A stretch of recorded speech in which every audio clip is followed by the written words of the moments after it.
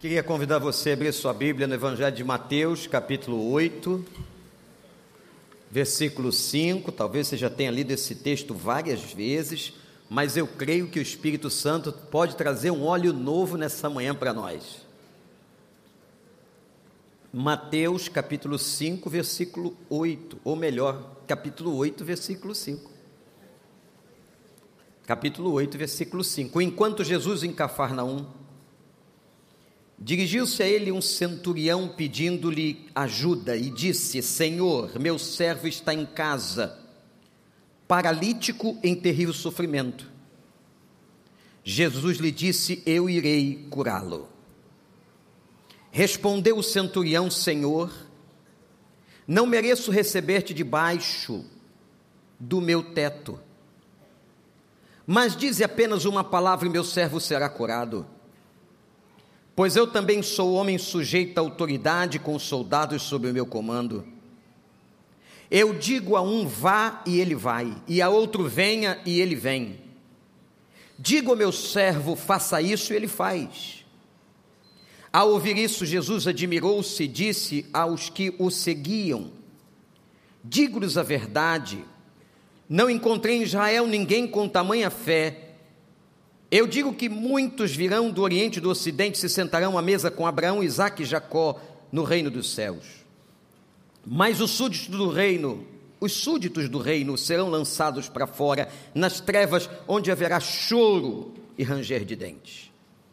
Então Jesus disse ao centurião: vá, como você creu, assim acontecerá.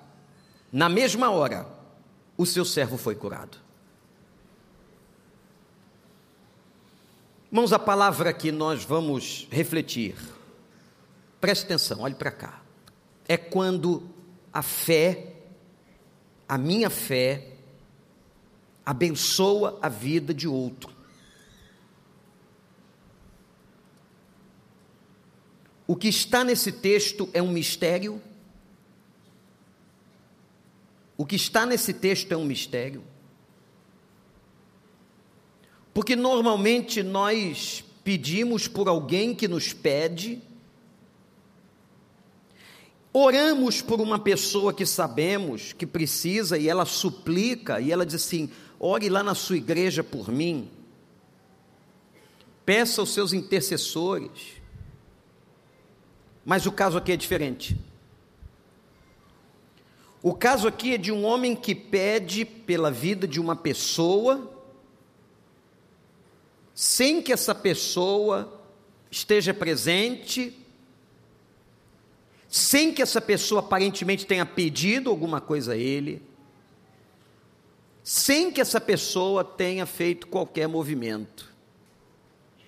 Nós costumamos entender que é necessário o movimento da pessoa para que a bênção chegue até ela.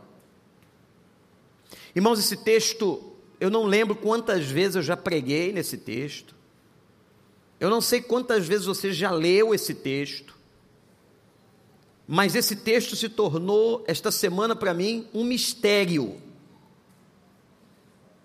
que eu espero que o Espírito Santo revele.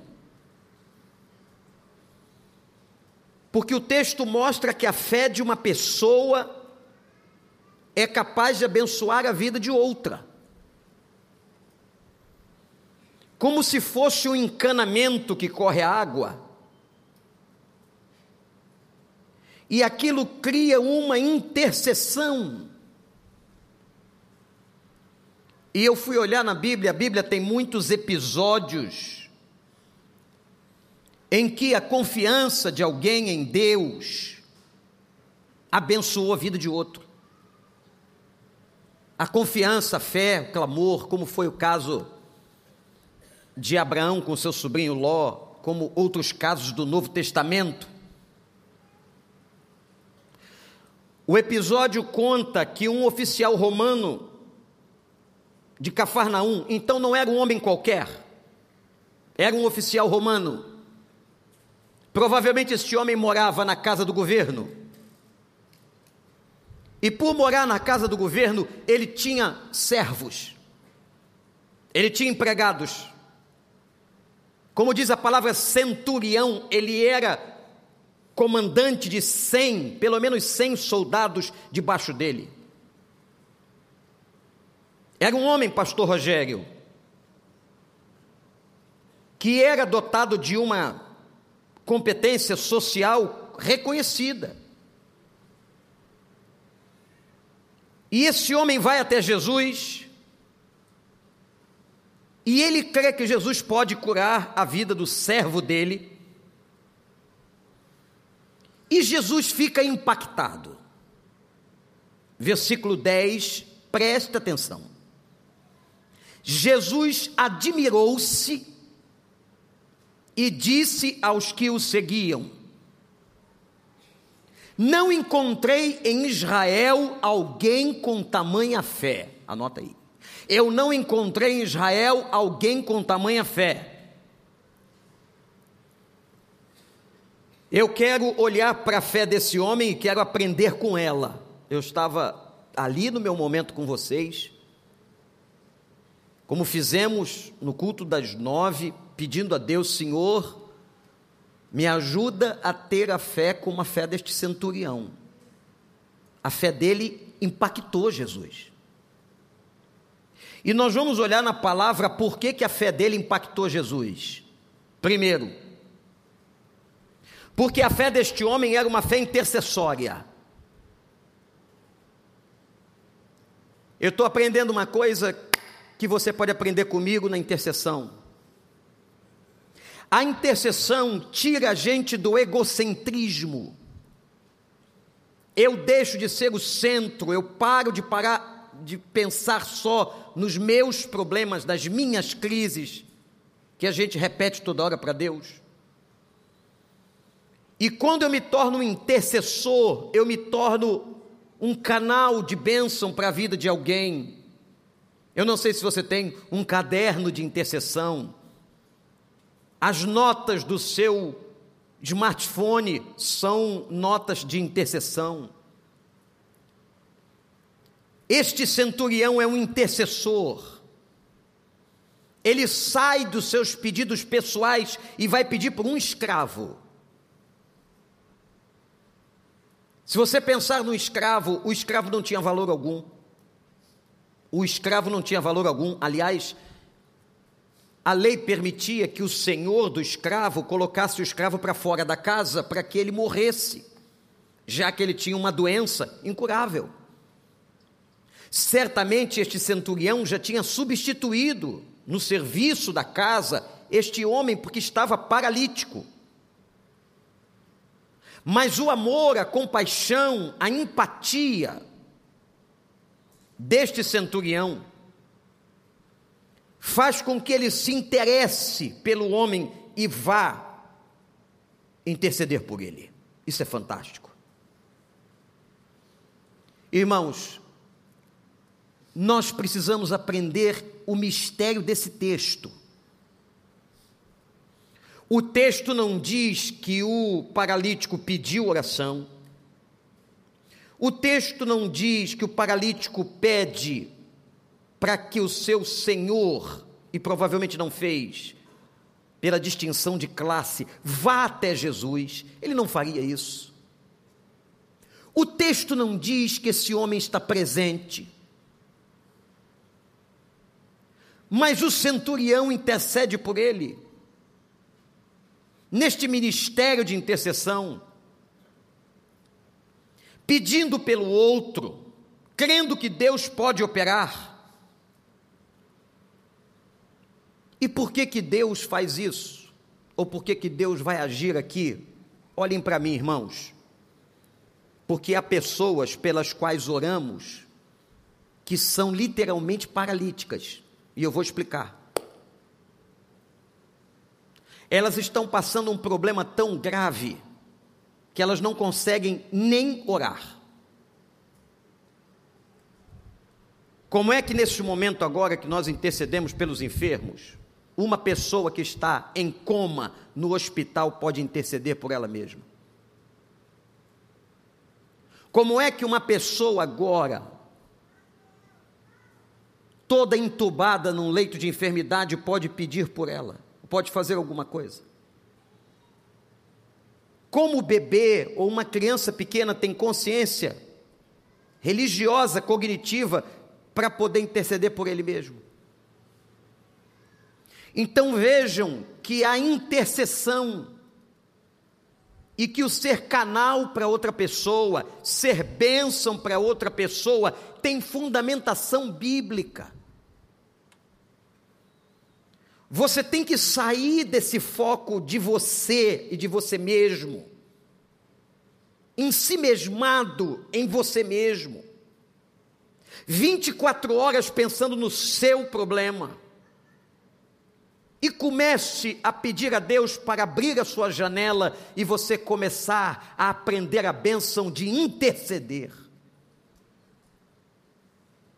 E eu já disse aqui, numa outra palavra, e vou repetir: quando a gente aprende a interceder, nós somos ricamente abençoados.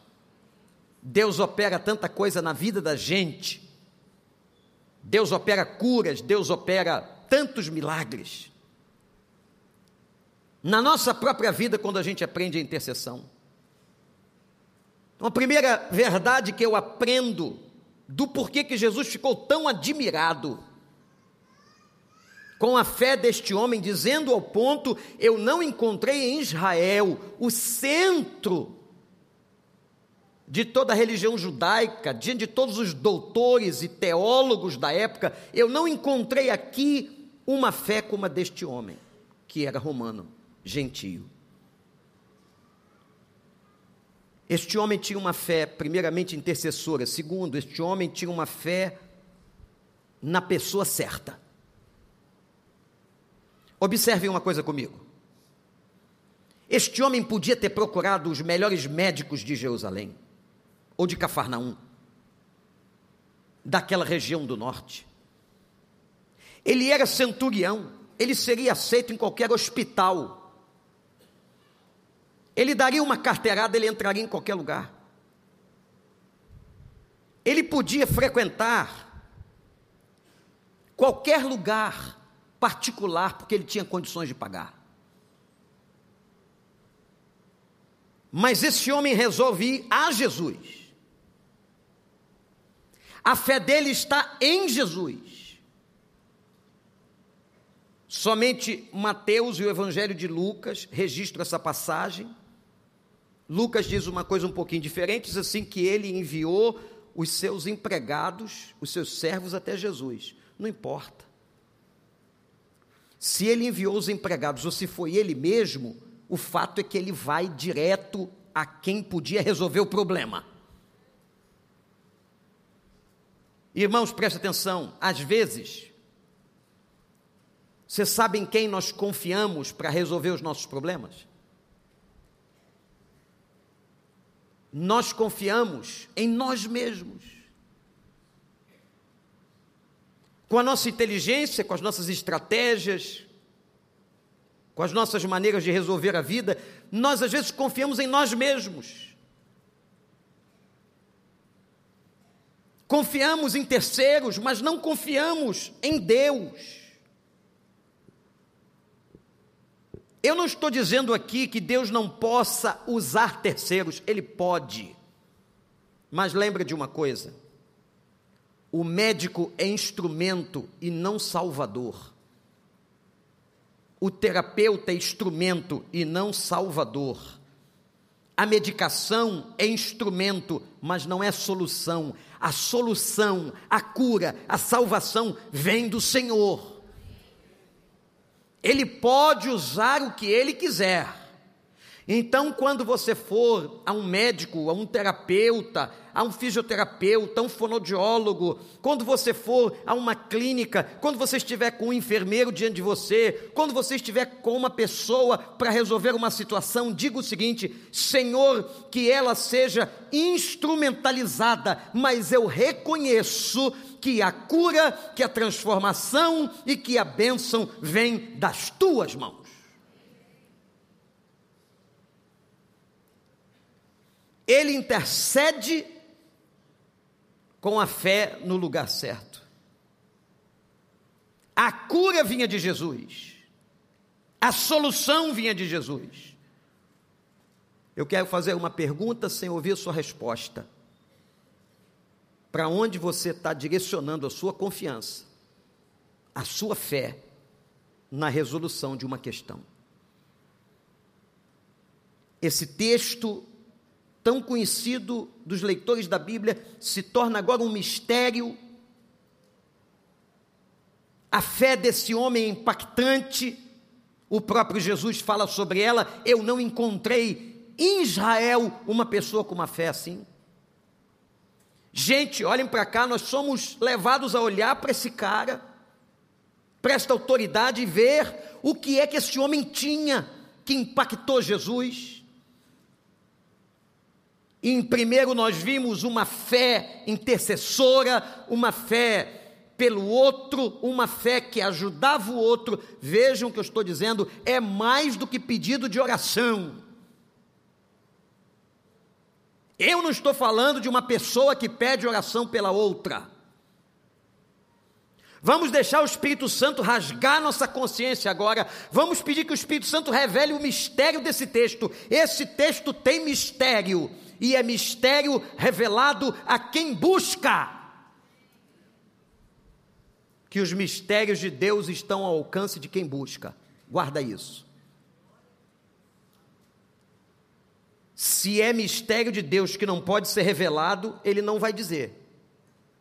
Mas se é mistério de Deus revelado, a gente precisa entrar no nicho da revelação, compreender. E para isso aqui é preciso espiritualidade. Para ouvir o que eu estou pregando aqui, o que eu estou dizendo aqui, eu dependo da sua espiritualidade, do seu nível de sintonia. Você pode estar aqui e não estar ouvindo. Você pode estar aqui fazendo outra coisa. Você pode estar aqui e estar superficialmente olhando esse texto como sempre olhou. Eu quero desafiar você a que você deixe o Espírito Santo rasgar a sua cabeça, entrar no seu pensamento, que você entre num outro nível de espiritualidade e que você entenda o mistério de Deus aqui. Você quer isso ou não, meu irmão? Nós estamos levando a igreja a um outro patamar, a um outro nível do sarrafo da espiritualidade. A gente quer sair do lugar comum. Agora, para a igreja sair do lugar comum, é preciso que você, que é a igreja, você, entre junto.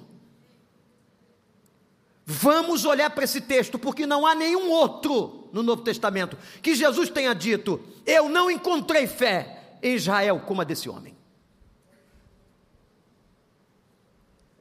E ao olhar esse texto, eu vejo primeiro um homem intercessor. Não está fazendo pedido só de oração. Ele está se colocando como um canal. Ele é um cano. Ele não está só pedindo a Deus por alguém. Ele quer ser o afluente da bênção. Vocês vão ver isso com clareza no texto. Por isso que esse mistério, o Espírito Santo foi revelando, e acabou que esse texto não é mais comum. Esse texto ganha um contorno diferente quando eu o vejo de maneira diferente diante dos mistérios de Deus. Olhe para mim.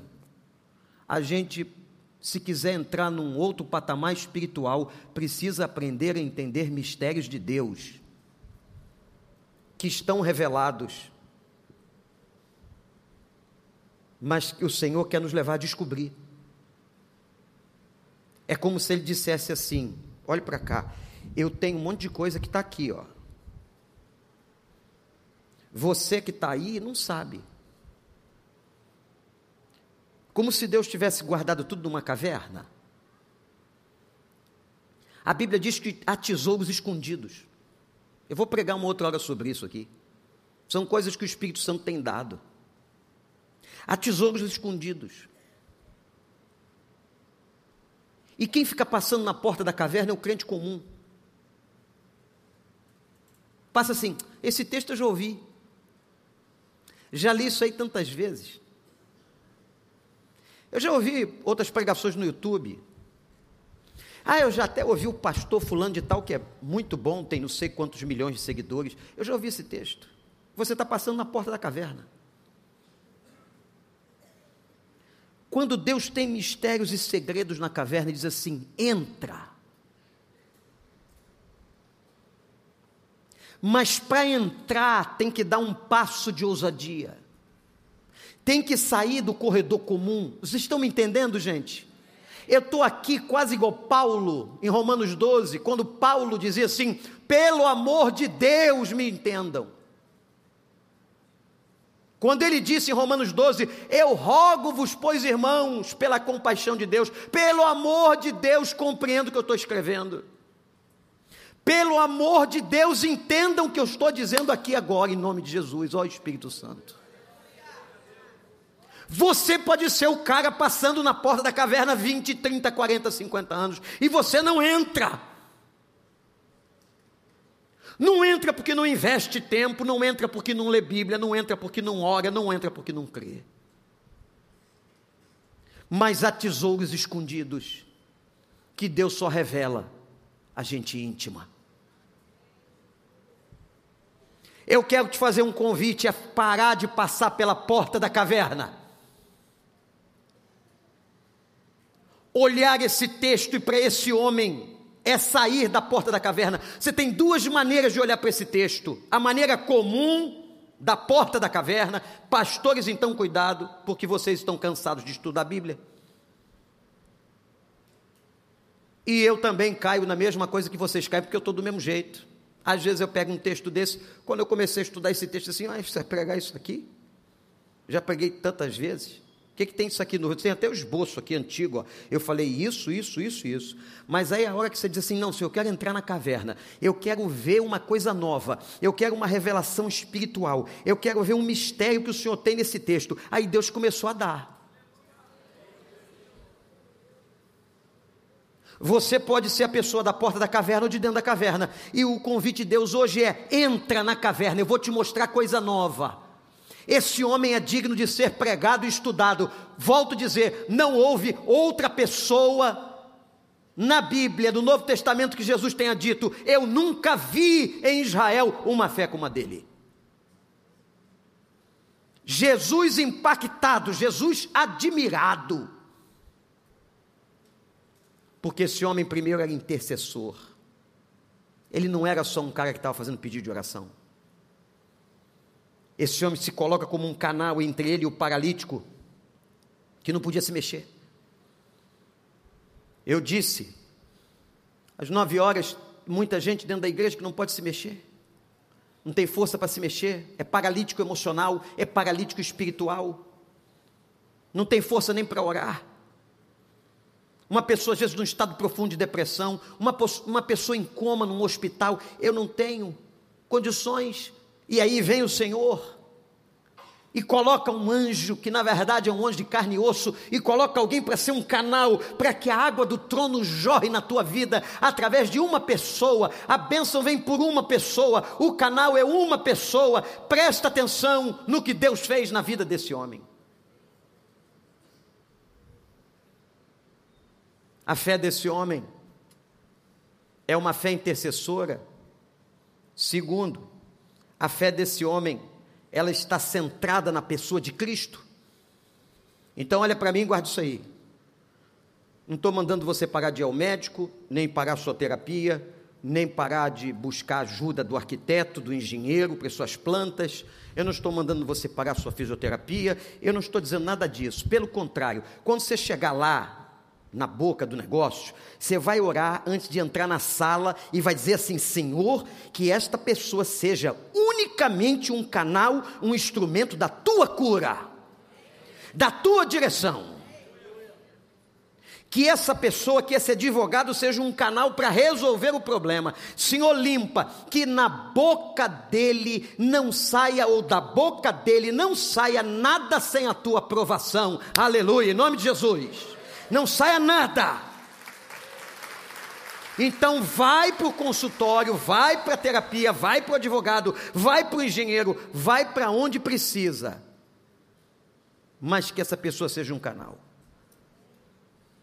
e que se alguma coisa for falada que não venha de Deus, que não seja falada, que Deus feche a boca. Terceira coisa impactante na fé desse homem. Estão anotando? Primeira fé é uma fé intercessora. Repete comigo. Uma fé intercessora. Segundo, é uma fé na direção na pessoa certa. Quem é a pessoa? Quem é a pessoa? Quem é a pessoa?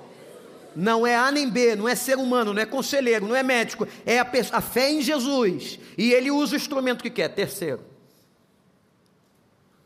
a fé desse homem, que impactou Jesus, é revestida de uma humildade. Eu estou falando do centurião de Cafarnaum. Eu não estou falando de um cara qualquer.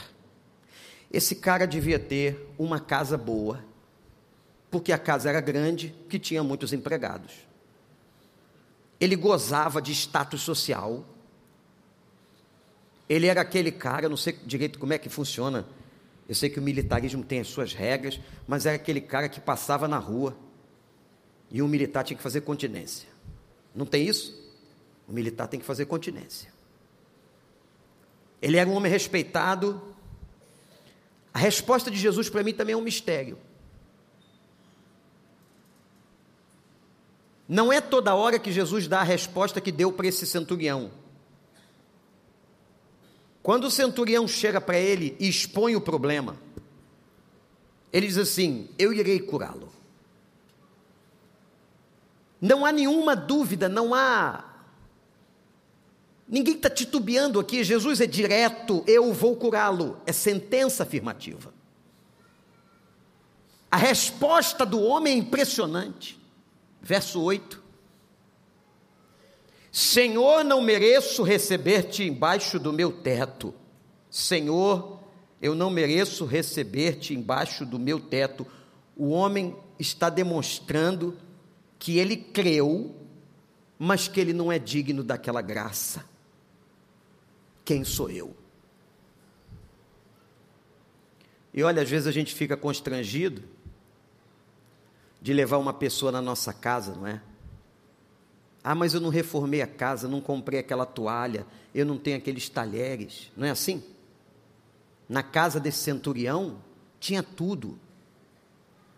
Devia ter a melhor louça romana, com o brasão do estado. Mas ele diz ao Senhor: eu não sou digno que entres na minha casa. O que ele está dizendo não é uma questão da ornamentação ou da arquitetura da casa, ele está falando da sua condição indigna. Eu não sou digno. Apesar de todo o meu status social, do meu alto salário, da minha posição, eu não sou digno. Isto é humildade de coração. Irmãos, a humildade é uma outra coisa que a gente tem que aprender, porque humildade, e só quem sabe uma pessoa humilde é o Senhor, porque às vezes o cara tem e diz que ele é humilde, se gloriando, com toda humildade: eu sou o melhor aqui na cidade. O sebo escorre, o ceboso escorre. Tem gente que falseia humildade, com aquela carinha, mãozinha junta, ombrinho interno, só falta uma auréola branca, por dentro é um soberbo, que está dizendo assim: sou melhor que essa galera toda, prego melhor que esse cara, dirijo melhor que fulano, é que não me reconheceram ainda, é que a Globo não me descobriu.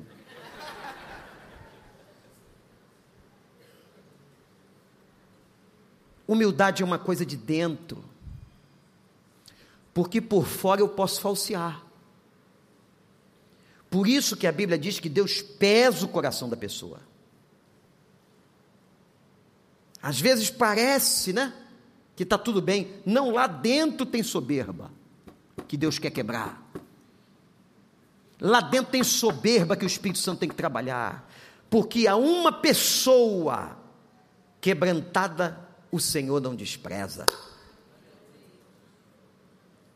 Esse homem é humilde quando ele diz: eu não sou digno que o Senhor entre na minha casa, eu não sou digno que o Senhor esteja debaixo do meu telhado. O coração dele é quebrantado. Quantos às vezes pedem as coisas a Deus e se acham dignos? Eu sou digno porque eu fiz muita coisa, eu até cantei já no coro da igreja, eu sou dizimista fiel, eu trabalho na célula, eu estou lá na recepção, eu trabalho cansativo com as crianças da igreja, eu sirvo aos pobres nas comunidades carentes. Nós não somos dignos de nada, quem nos dignifica é o Senhor e a sua misericórdia. Nenhum de nós merece coisa alguma. Ainda tendo feito tudo, somos servos inúteis. Qual casa aqui que é digna de receber Jesus? Qual a casa, quem agora, diante da palavra e do Espírito Santo, para levantar e dizer assim: eu sou digno de receber Jesus? Não, não é não, mesmo que você seja maluco de levantar. Mesmo que o ímpeto te faça ficar de pé, não é não. Nós não somos dignos de nada, e o homem foi tão fiel. Aquele homem tão reconhecido disse: eu não sou digno de receber o Senhor debaixo do meu teto. Uma fé com humildade, o coração quebrantado e contrito Deus não despreza.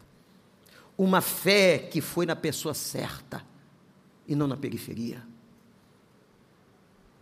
Uma fé que intercede. E agora nós estamos chegando no momento do texto que essa fé vai fazer uma diferença incrível. A quarta coisa que eu quero mostrar para você sobre essa fé é que essa fé confiava na autoridade. Anota essa palavra. O centurião demonstra confiança na autoridade de Jesus. Ele diz assim: Senhor, o Senhor não precisa ir lá em casa. Ele traz uma experiência própria e diz assim: eu tenho servos. Eu digo a um vai e ele vai. Eu digo a outro vem e ele vem. Ele sabia o que era autoridade, só que agora ele está falando com uma autoridade superior.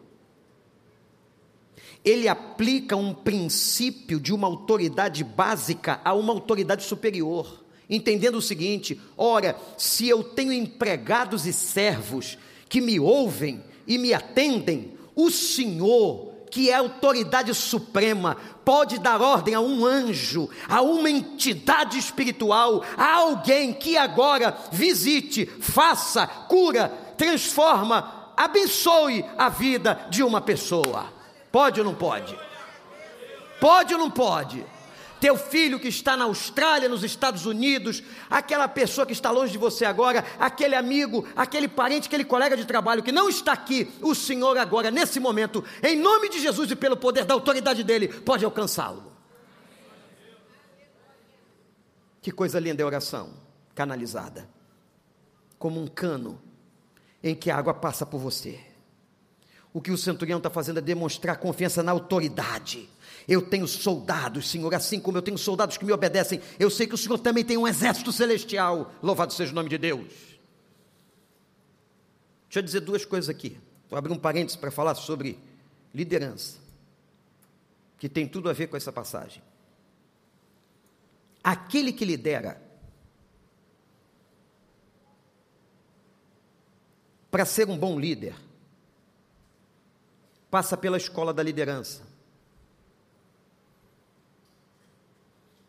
Não estou falando de escola acadêmica, não. Escola acadêmica é importante, fundamental. Mas a escola de liderança de Deus, ela tem umas coisas esquisitas, tem umas matérias estranhas. E sabe aquela matéria que não é eletiva? Que você não escolhe, que você tem que fazer? Uma dessas matérias, para você se tornar um bom líder, é o sofrimento.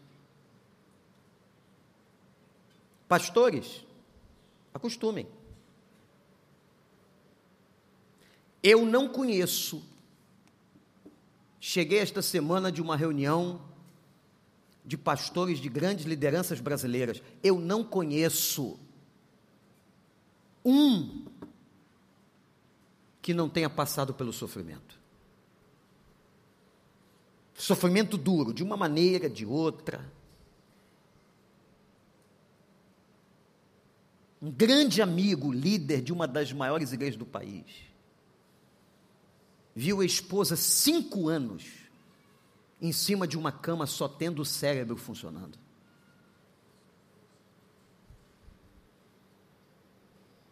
Um outro vendo os filhos se perderem e ele tendo que pregar. Você acha que alguém quer isso para você? Algum pastor quer isso? Um outro sofrendo com enfermidade. Eu não conheço, irmãos, um líder que Deus não tenha passado e moído pela escola do sofrimento. E outra coisa importante, todo bom líder foi um bom liderado.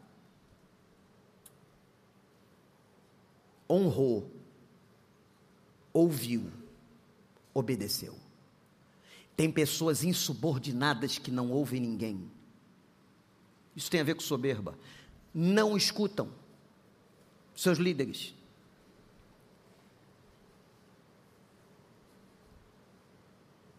Por muitas vezes, neste templo e no templo da Genário de Carvalho, eu me lembro. E com isso não quero trazer nenhum louro para a minha vida, mas eu me lembro que isso eu fiz. Todas as vezes que meu pastor chegava na igreja, já jubilado, já aposentado, para participar de um culto conosco, eu o honrava. Não foi um pastor perfeito não, porque não tem pastor perfeito. Mas eu dizia, está entre nós, o meu pastor, Davi Malta Nascimento. E via de regra, o chamava para orar, honrando a sua vida. Lembra dele, né, Rosane? E todos nós com muita saudade. Foi lá e foi aqui. Quer ser um bom líder? Seja um bom liderado. Esse homem conhecia liderança, conhecia o que era autoridade. Exercia autoridade e por isso agora ele pode se submeter a uma autoridade maior. Os irmãos estão dando para entender o mistério do texto que vai se revelando a nós. Ele sabia lidar com autoridade, ele tinha autoridade sobre os outros, ele agora aplica para ele, e ele é capaz de se submeter à autoridade de Jesus. Uma autoridade que curava, que podia resolver o problema, ele confiou. Quando você olhar para Jesus, você pode olhar para Jesus de muitas maneiras, olhe para Jesus como autoridade. Quem tem autoridade tem poder. Quando a gente encontra uma pessoa de autoridade, a gente descansa. Por mais difícil que seja, às vezes você está numa confusão na rua, mas se você vê um carro, um policial, uma pessoa de autoridade, você fica mais relaxado, porque há uma figura de autoridade. A gente aprende a descansar na autoridade, confia na autoridade de Deus, aprende a deixar tudo nas mãos da autoridade, porque o nosso Deus, o nosso Jesus, é Senhor, é Criador, é sustentador, é provedor, é curador, é Salvador. Confia na autoridade. E uma frase maravilhosa, emblemática, disse esse centurião, cuja fé era inigualável em Israel: Senhor, basta uma palavra. Repete comigo, basta uma palavra. De novo, gente. Pensa no seu problema e fala de novo, basta uma palavra. Ele tem toda a autoridade. para nesse momento fazer, resgatar, restaurar, ir ao encontro, salvar, trazer de volta, fazer de novo. Ele pode. Eu preciso crer. Que palavra deste homem, que homem era este centurião, que fé era esta, impactou Jesus. Basta o Senhor dar uma palavra.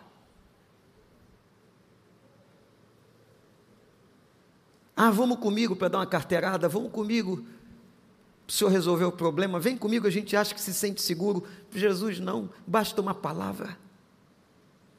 Ele tinha essa consciência de que a autoridade e o poder estavam em Jesus. Gente, nós temos uma fé oscilante demais, demais. Eu vou voltar para a caverna. A caverna está aqui. Use a sua imagem mental. Aliás, hoje será a quinta mensagem sobre os pensamentos de Deus. Venha. Estou aqui na caverna. Quando eu entro na caverna, nesse patamar dos mistérios de Deus, eu vou ficar mais estável. Por que eu vou ficar mais estável? Porque eu vou estar mais próximo. Porque eu vou estar mais conectado. Porque eu vou orar mais. Porque eu vou ver mais. Porque o Senhor se revelará. Mas sabe o que acontece com a gente? Eu entro na caverna domingo, entro na escola bíblica, entro na minha célula, entro na caverna. Daqui a pouco saio dela. E o lugar do lado de fora é instável. Porque aqui eu estou próximo, mas eu não estou. Eu estou na porta, mas eu não tenho esse negócio de que eu vou ficar na porta do céu. Ou vai entrar ou não vai. Aqui é mais instável. Aqui circula na porta da caverna as coisas da vida. Meu trabalho, meus estudos, tudo circula aqui. Isso me traz instabilidade. Mas o que eu tenho que fazer para me manter estável? Eu volto para dentro da caverna. Vai orar que melhora. Ora que melhora. Vai para dentro. Ô gente, quantas vezes eu já cheguei aqui muito mal. E você olhou o pastor está aí. Está alegre, está arrumadinho. Está feliz, vai pregar e olha que pregue bem. Você chega mal, você não quer pregar coisa nenhuma. Se escandalizou? Leva para casa e ora. Você não quer pregar, você não está animado. Tem horas que eu vou motivar o quê se eu não tenho a motivação para dar? Isso aqui não é animação de auditório. Isso aqui não é animação de auditório. Isso aqui é condução de adoração.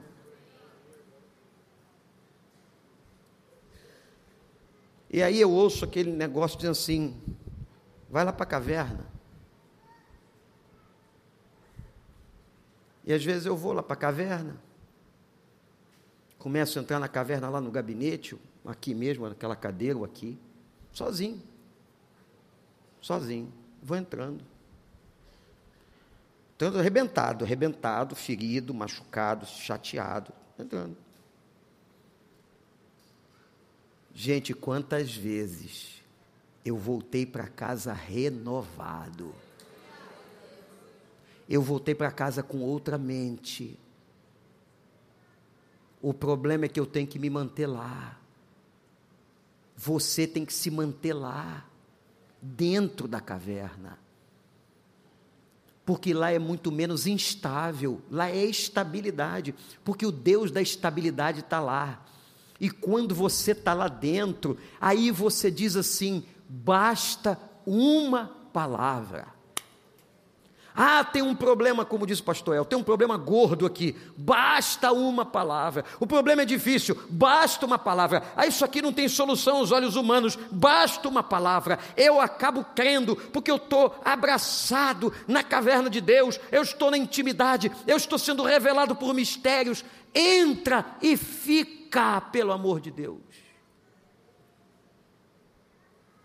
Se você sair daqui desse culto, e hoje de tarde, amanhã de manhã, terça, quarta, quinta, você vai para fora de novo, vai se distrair com as coisas que passam pela frente da caverna, você vai ficando instável, fica lá dentro, busca totalmente, primeiramente o reino de Deus, e tudo te será acrescentado.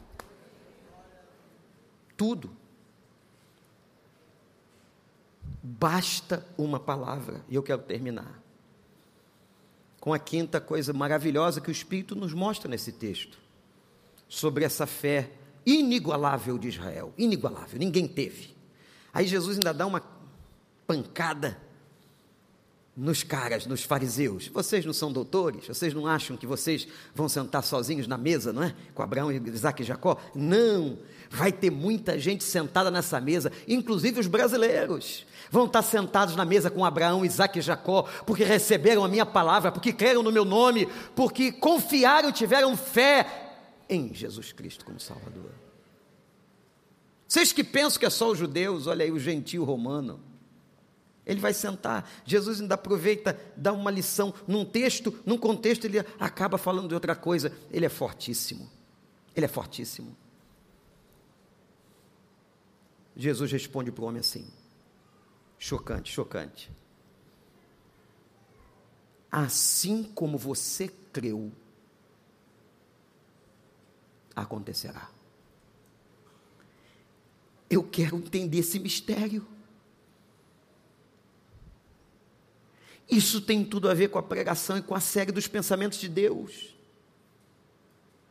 A crença não é algo só emocional, sentimental, a crença é algo cognitivo. Quando John Stott escreveu, crer é também pensar, o entendimento é tomado pela crença e pela fé, assim como você creu, vai acontecer. Isto é, a bênção não estava somente no fato de Deus ter toda a autoridade, porque isso ele tem, estava no canal que o homem abriu. Irmãos, é isso que eu quero que nós entendamos agora. Nós temos que abrir um canal. Você pode ser um canal para a vida de outra pessoa, em que Deus vai curá-la, vai abençoá-la, vai restaurá-la. Você tem que ser o canal. Ouvir, e talvez você tenha ouvido isso muitas vezes, mas nunca tenha entendido. Não é só fazer pedido de oração, é ser o canal para a realização. Assim como você creu, acontecerá. E diz o texto, verso 13, na mesma hora o servo ficou curado. Aleluia.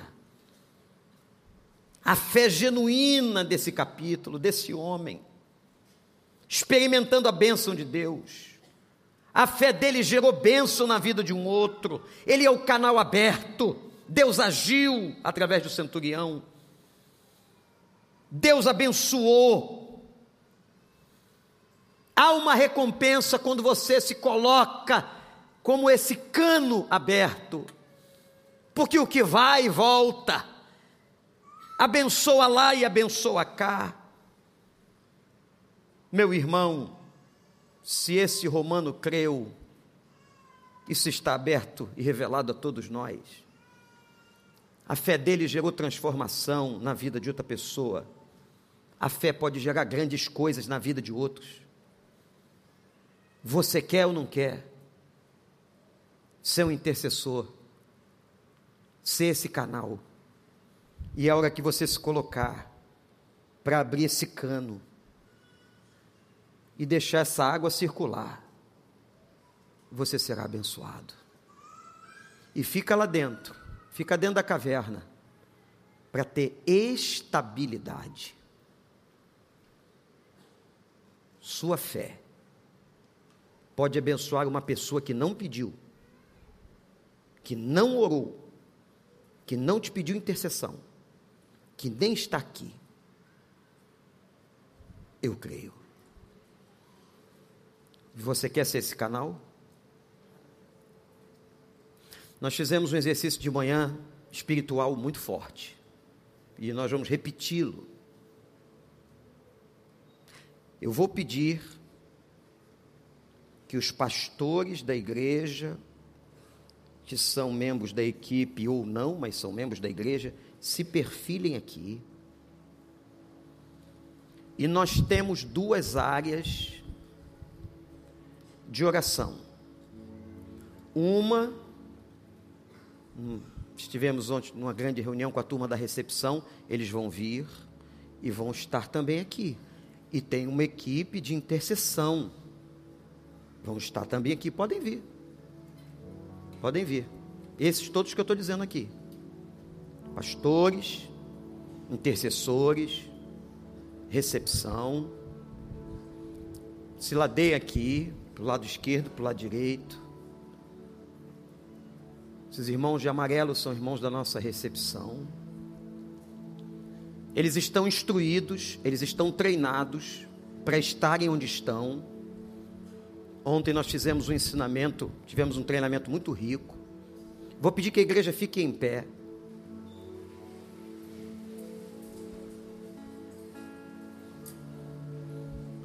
Nós vamos fazer o seguinte: você homem está vendo um homem aqui, você mulher está vendo uma mulher aqui.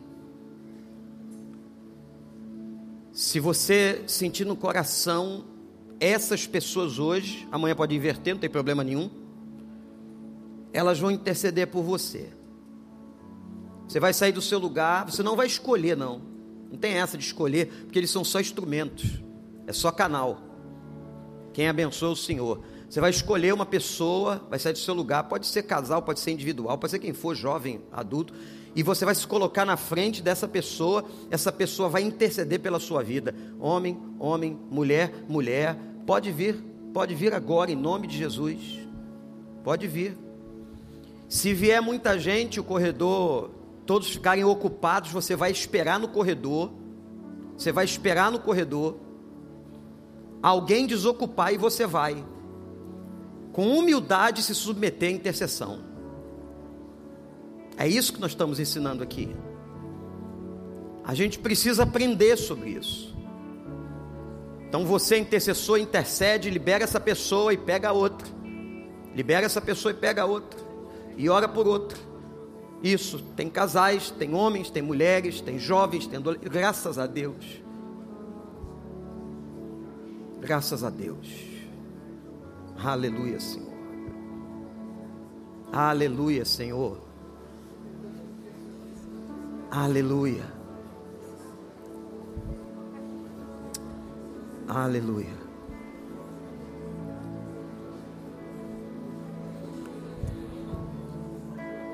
Glória ao nome do Senhor.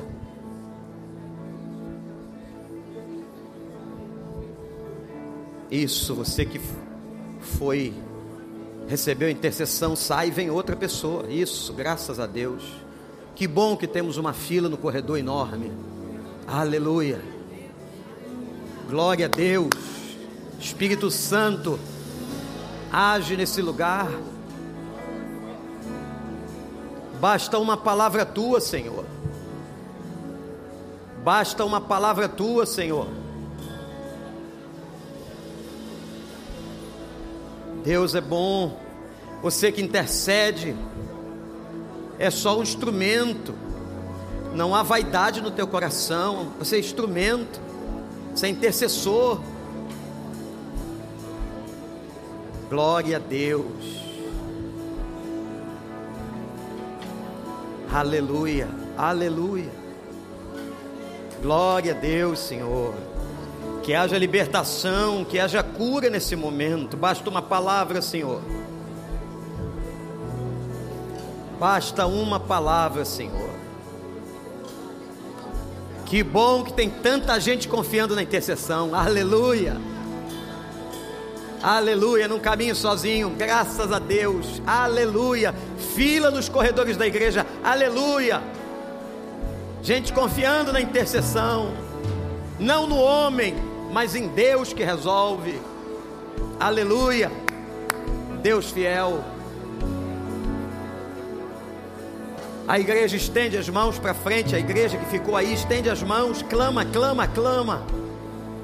Pede que Deus atue com cura física, emocional, espiritual. Pede que Deus liberte. Que imediatamente haja cura, como houve no texto. Imediatamente haja libertação. Imediatamente haja restauração. Imediatamente, pela intercessão. Intercessores, creiam. Você que está sofrendo intercessão, creia. Você que se submete, creia. Aleluia, aleluia.